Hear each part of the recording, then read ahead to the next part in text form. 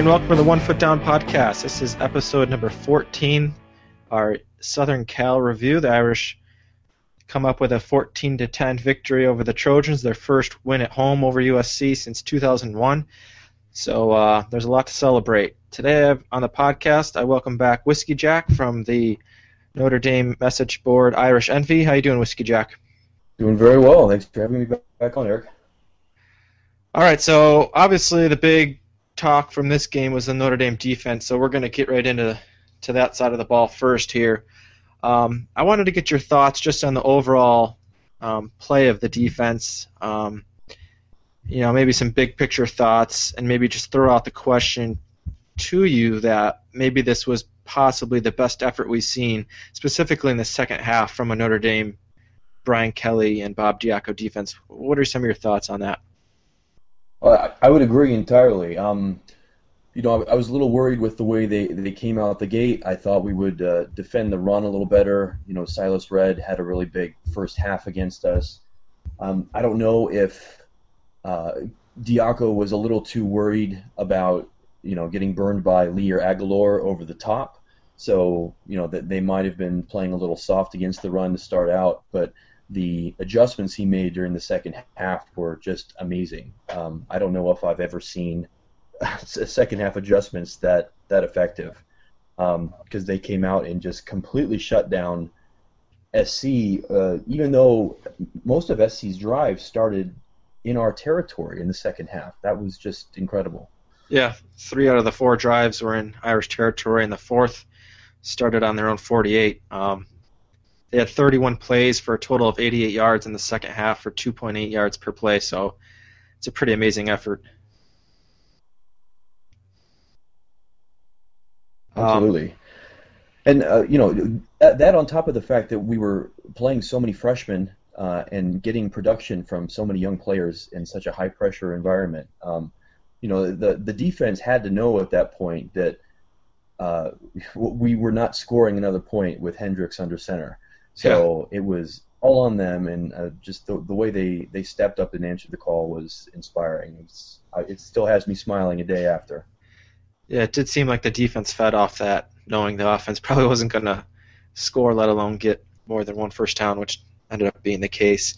I would throw a little bit of water on that, only because I think Lee didn't play a whole lot in the game. He did drop what looked like not an easy touchdown pass, but a very catchable ball for him. And, some of the injuries and lack of depth on USC's offense definitely helped, I thought. But overall, it's a really great effort by the defense. Let's go to my second question here. So Notre Dame's played 7 games so far. What would you say is the big weakness on this defense? Oh, that's hard to say, because I think our defense is much better now than it was at the beginning of the year. We had there was a lot of optimism coming into the season that we would be able to kind of pick up right where we left off, and that would be about as good or maybe even better than last year.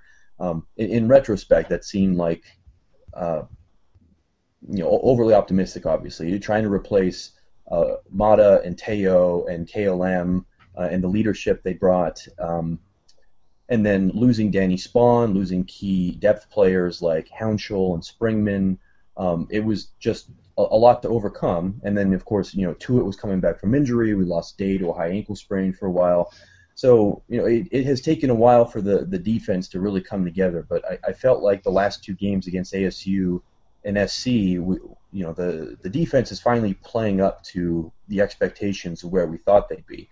I think a lot of that has to do with Tuitt, getting back to healthy again. He's kind of rounding back into 2012 form again. The linebackers are looking better. Fox and Calabrese really looked like major liabilities, especially in coverage at the beginning of the year. There was the potential for major disaster after Grace went down.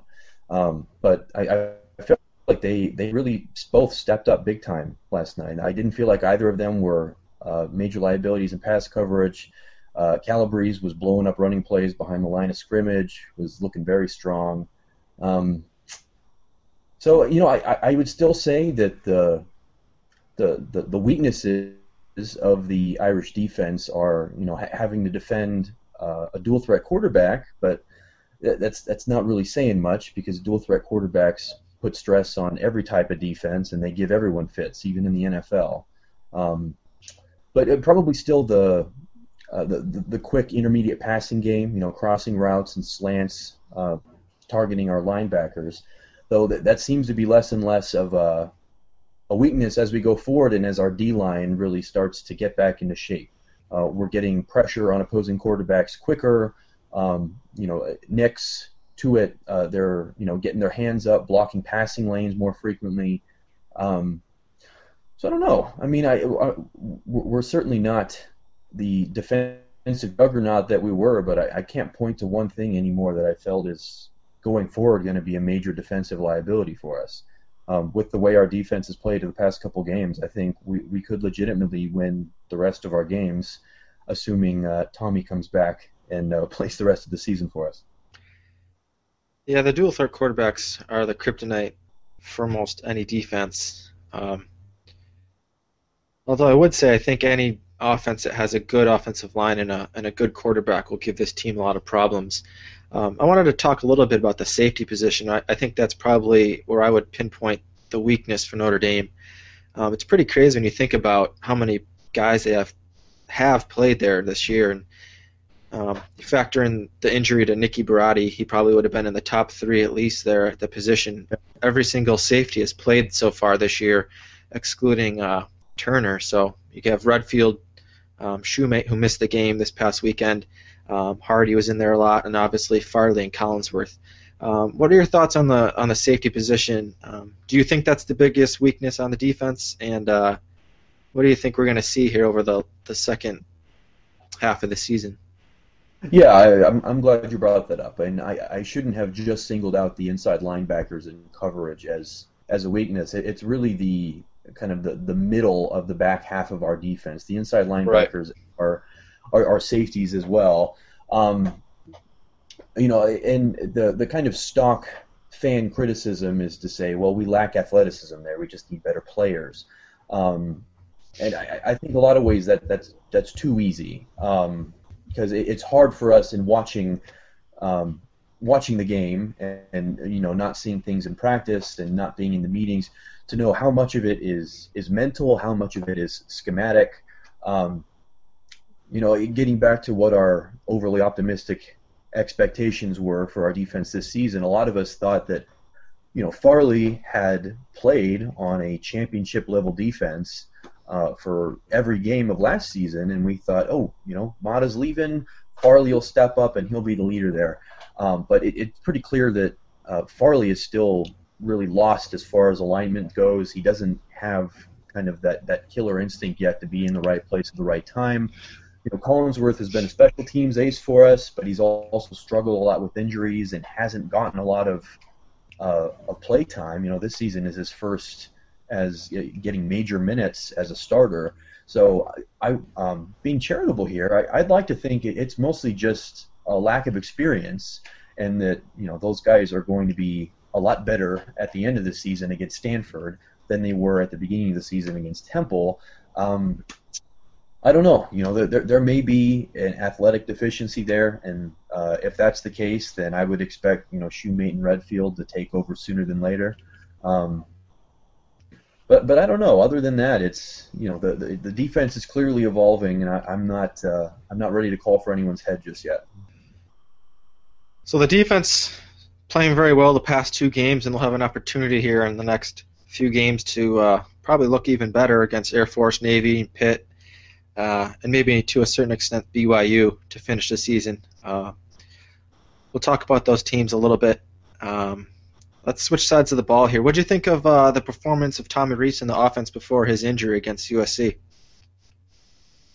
I thought Tommy did great. And one of the big knocks on Tommy is that he tends not to look good against really athletic, aggressive defensive fronts. And USC's is certainly that. I would say they are arguably the second best defense we're going to face all year, and it's going to depend on how they look over the course of the season against Stanford. But I would, at this point, I would put them only behind MSU, and they may stay that way. Um, and Tommy did great. I don't have the stats in front of me. I think he threw for about 67%, 166 yards and 2 touchdowns. Um, did great, and his red zone percentage would have been even better if we hadn't have gotten stoned trying to run the pistol in the red zone on that first red zone appearance. Um, I'm trying to think. I think he had 7 drives in total before he got sacked and taken out of the game. Scored on 2. There was that first one where he drove the team down the field and we got stuffed in the red zone. That really wasn't his fault. He had kind of a trash drive at the end of the first half where we basically just ran 2 plays and he nailed it down. Had another where it was basically ruined by a Ronnie Stanley offsides call that turned a 3rd and 2 into a 3rd and 7. Right. But that, I was really happy with Tommy, and even if he arguably could have done more. I mean, I don't know how anyone could criticize Tommy after they've seen what the alternative is. I mean, we've stared into the abyss and seen what life without Tommy Rees is like, and it does not look pretty. There's kind of an ongoing joke on a lot of Notre Dame message boards that, asking does Tommy Rees have naked pictures of Brian Kelly, because we have this starting quarterback that has some very obvious deficiencies, things that he just can't do, and that other teams are able to capitalize on and make our lives difficult by. So the question is, why isn't Hendricks getting more of a look? Why aren't we considering taking the red shirt off of Malik Zaire? And at this point, I think you've seen why. For all of his problems, Tommy is far and away our best option, and I think that's probably been the case the last few years as well. I don't know. It was just an eye-opening experience last night seeing them both against SC. Did you notice the offense ran a little up-tempo in the first half there? I don't know if it spilled over into the second half a little bit. Is that something you'd like to see a little bit more of in the future? I know I would. Yeah, absolutely. I think Tommy has the perfect skill set to do that, and I'm sure I'm not alone in getting frustrated where Tommy tries to do his best Peyton Manning impression, and he's making multiple checks at the line of scrimmage, and we're all watching the play clock tick down, and we either get a delay of game penalty, or the defense gets to jump the snap count because he's snapping the ball at the very last second, and there's no mystery as to when the ball's coming out. So I think that would really go a long way toward shoring up some of Tommy's deficiencies, particularly against BYU and Stanford, because those are going to be elite defenses, very aggressive front sevens, and if we're able to get them on their heels a little bit and not let their inside linebackers kind of play this game of chess with Tommy of who's going to make the right check or the last check, I think that would really put us in a position to put a lot of points on the board and take some pressure off of our defense. But let's hope we see more of it going forward.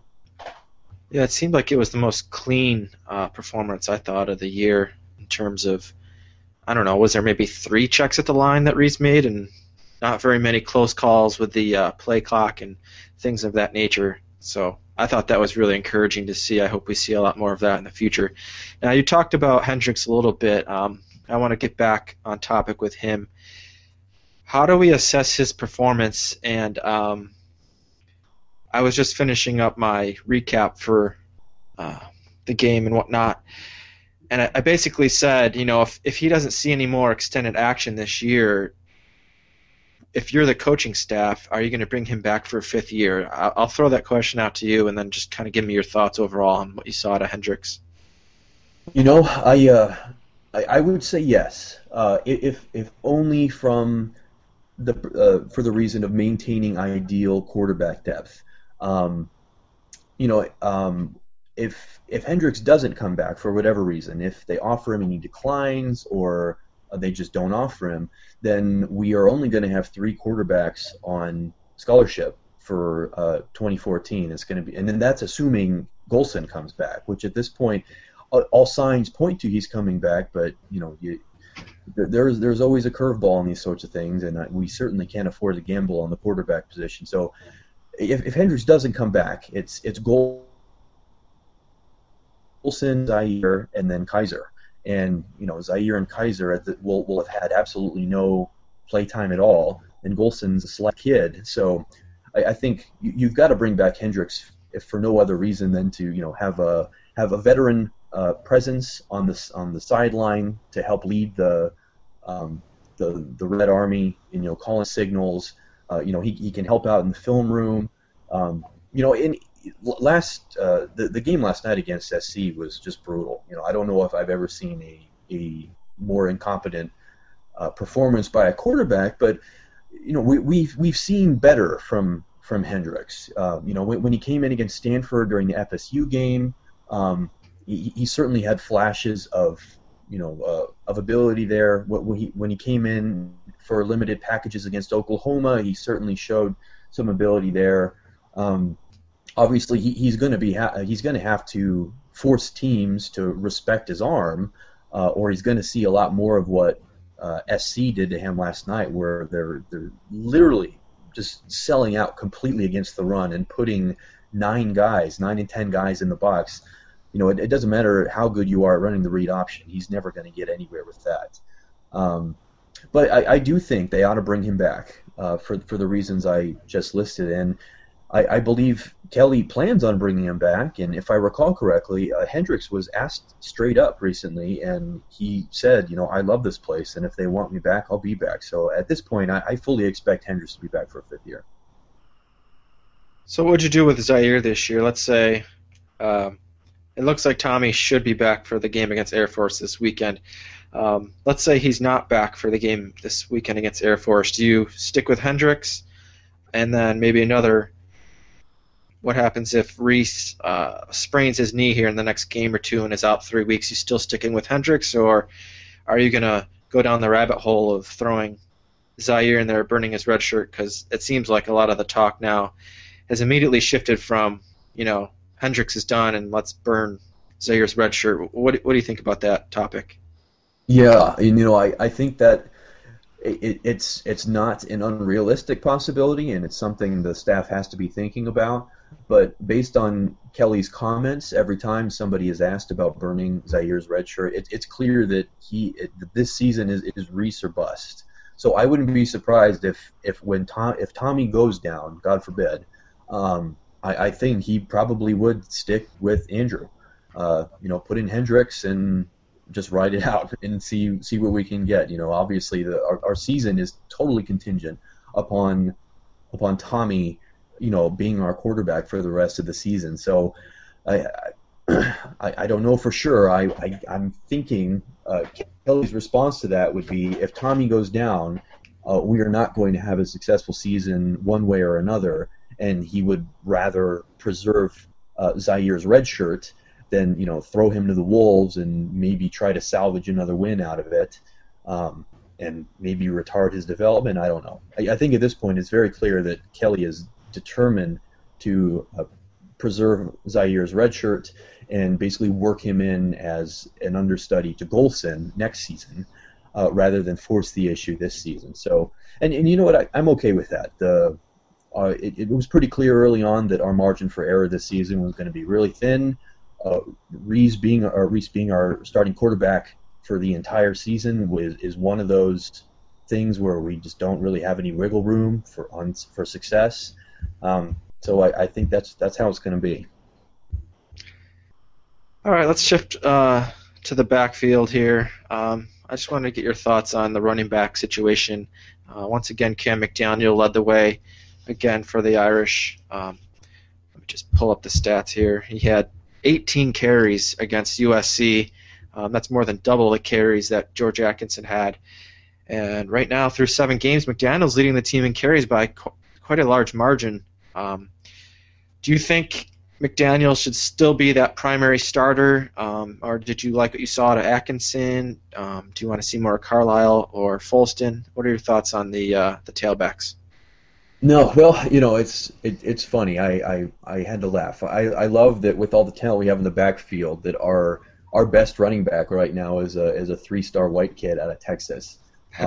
But I love Cam. I mean, he is all along. I've argued that he is our most complete back as far as vision, being able to run between the tackles, ball security, all of those things. Cam just brings the total package. And I've actually been a little frustrated that Cam has not been getting more touches, because it seems whenever somebody gets the hot hand, for whatever reason, Kelly and Martin, immediately just switch to one of the other two guys. It's like, okay, well, Cam just ripped off a big run.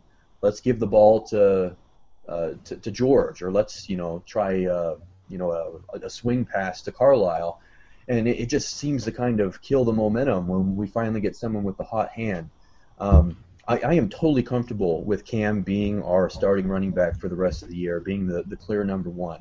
I think it's helped some things that the two freshman running backs have gotten a little banged up. We'll see if Bryant's content to stick around, but it's certainly taken some pressure off them, I feel, and the coaching staff, for why are they not seeing the field. The coaching staff can point to they're a little banged up and they're still learning the game. We've seen flashes from both Carlisle and Atkinson, but they're still just not consistent enough to be earning more touches. Carlisle had a huge drop last night, Yep. And for when there's limited touches available and there's that many talented guys in the backfield, you've got to take advantage of those opportunities. So, with Atkinson, we're seeing more flashes. He's demonstrating that he can potentially be a complete back in the future, but he's still just not consistent enough yet. But Cam is the only guy that's consistent. And the people that put a high premium on athleticism still seem to want to be down on Cam, and they point to his fumble last night. I'm kind of inclined to give him a pass on that, because with Hendricks in the game, and USC literally putting 10 guys in the box, you could have the best ball security in the world, and when you're running into the teeth of a defense set up like that over and over again, you're going to get a fumble sooner or later. So getting back to your initial question, I'm completely comfortable with McDaniel being our number one running back, and assuming he continues to show the kind of vision, ball security, hard running between the tackles and whatnot. I hope the staff would ride him out through the rest of the season, and work in Atkinson and Carlisle and maybe the younger running backs as appropriate. But at this point, I think Cam is definitely our best option. It was really nice to see him break a couple long runs against USC. I think that's a dynamic that he has to add to his repertoire. Speaking of McDaniel, I do think he needs to work on his vision a little bit. I'm not really crazy about how he lowers his head and seems to just run into his linemen's backs and doesn't really get anything more than 2 or 3 yards. I would suspect that the coaching staff likes that he seems to run hard in that respect. And I think Carlisle suffers a little bit of that same inability to squirt through the holes and stuff like that. He's just kind of lowering his head and churning his feet, which is good. I mean, you want to see that toughness, but you'd like to see more than 2 yards out of your running back. And I thought, McDaniel can definitely improve in that area. But I would agree with you. I think he's the most complete back right now. I do surprisingly think that Atkinson is playing well, and I think I would be okay with evening out the carries between him and McDaniel. But as often happens, you kind of have to go with your hot hand, and it seems like McDaniel's been that guy the past 2 games. So that'll be interesting to see how Folston will get in the mix here, especially against the service academies with Air Force and Navy coming up.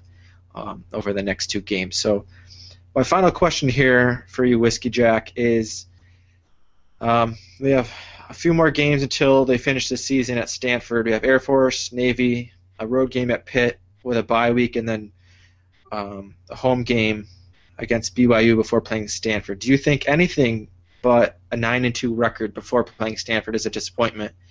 And as a follow-up to that question, who do you think would be the biggest stumbling block for the Irish before that Stanford game? Well, when you're talking about expectations, it's a little different from person to person. Expectations are usually sky high, and it's especially hard to put it in perspective after a 12-0 season.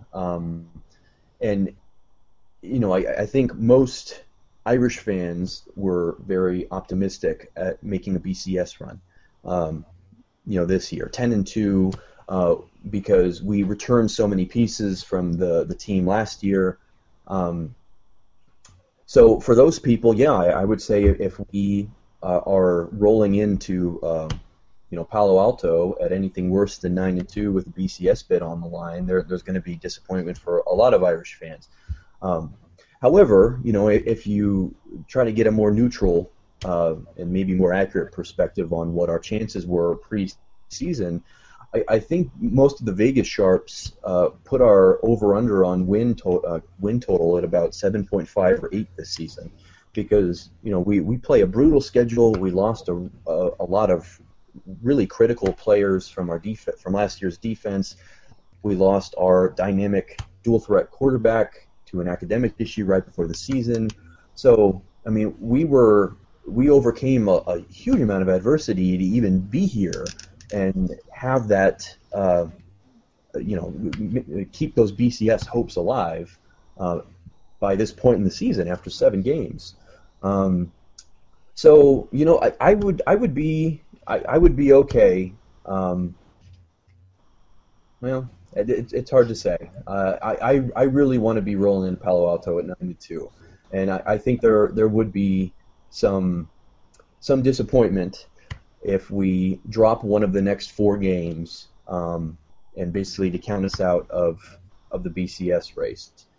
Now if it happens that Tommy Rees goes down, that changes everything. Obviously, I don't think anyone would be. That would immediately lower everyone's expectations for what we're capable of achieving. And as for who's likely to be the most the stumbling block before Stanford, it's got to be Pitt or BYU. Our games against Pitt always seem to be just super ugly, low-scoring affairs. But I'd have to say BYU, because BYU just seems to always have an underrated, borderline elite defense year in and year out. And their offense has looked a lot better this year than it has last year with Taysom Hill and adding some quarterback runs into the mix, which it certainly is cause for concern with anyone's defense, but especially ours, because those dual threat quarterbacks are such an issue for us. So I think that would be my answer. There would be some, assuming Tommy's healthy the rest of the year, there would be some mild disappointment if we dropped one of the next 4 games. And if we drop one of them, I expect it's going to be to BYU. Yeah, the BYU game I think is going to be pretty interesting. The Pitt game also seems a little bit weird this year. I don't know if it's because we're playing them so late in the year. We tend to play them in October, early to mid-October every year, and I don't know, they just seem to have been rolling through the season pretty quietly right now. BYU, I think we'll get a little bit more, we'll know a little bit more about them here in the coming weeks. They have Boise State coming up this week, and then they play at Wisconsin a couple weekends before the Notre Dame game. They do get to play Idaho State right before the Irish, so that might be good for them. But we'll be coming off a bye as well, so we'll be well rested. So I think we'll know a little bit more about BYU. I probably would echo your thoughts as well. I think 9-2 heading into Palo Alto is a pretty big achievement for this team, especially with the way the first 4 or 5 games of the season went.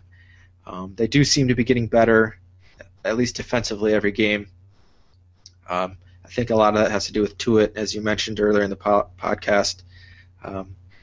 go head into Stanford at 9-2. I think that's probably the goal right now for most of the fans out there, and we'll see what happens in that game. I know most people probably wouldn't be super disappointed with a loss at Stanford, but even with a loss, you're sitting at 9-3. You still have a chance to win your bowl game and win double-digit games for the second year in a row, which hasn't happened in God knows how long. So, I think the season has definitely taken a good turn here in the last few games. So I think that'll wrap up our 14th episode of the One Foot Down podcast. I want to thank Whiskey Jack for coming on again. Do you have anything else to say before we get out of here? I just wanted to reiterate the last point you brought up, and I meant to mention that earlier. But even if we lose to Stanford and we end up 9-3, if we get a manageable opponent in a bowl game and win that, we'll be carrying that. We will have had back-to-back double-digit win seasons since for the first time since Holtz's years for sure. I don't know the exact year, but I would bet money that's the last time that happened. Which would be another momentous achievement for Kelly in rebuilding this program, and I think it would really allow us to carry some positive momentum into the off season, which is so important. And I really hope that happens because this last off season was just brutal for us. I don't know how anyone could be upset with where we are right now, especially with how front-loaded our schedule was. Looking at the first 4 games we played, we needed to take 3 of those 4, and we did. And then the 3 after that, we needed to pick up 2 of those 3, which seemed like a really tall order at the beginning of the year. There were people making predictions that we were going to drop 3 in a row to, I'm blanking on the schedule. Anyway, that we were going to be, at 500, a 50% win rate at this point or worse. Right. But the fact that we got through these first 7 games, which is one of the hardest opening slates in college football. Last I checked, it was top 10 on Sagarin's strength of schedule. I'm sure it's probably still up there. And for us to be 5-2 at that point, having only dropped 2 games, entering in on the quote unquote soft part of our schedule, and with a chance to head into Palo Alto with the BCS Bowl on the line. With all the crap that went on in the off season and the injuries and losing Golston and whatnot, I don't see how people can be anything but happy at this point. Yeah, I would agree with that. Everyone go check out IrishEnvy.com if you want to stay up to date on all your recruiting stuff. That site's really good for that stuff. I know I stop by there every once in a while to see what everyone's saying about all the players, all the visits. We had a big recruiting weekend in South Bend with this USC game. Hopefully we'll get a couple commits out of that here in the coming week or two. I want to thank Whiskey Jack again. Everyone, please subscribe to our podcast on iTunes, leave your comments and reviews, and don't forget to check out our game review on Monday when this podcast goes up as well. This is the One Foot Down Podcast, episode 14. I'm Eric Murtaugh, and we are out of here.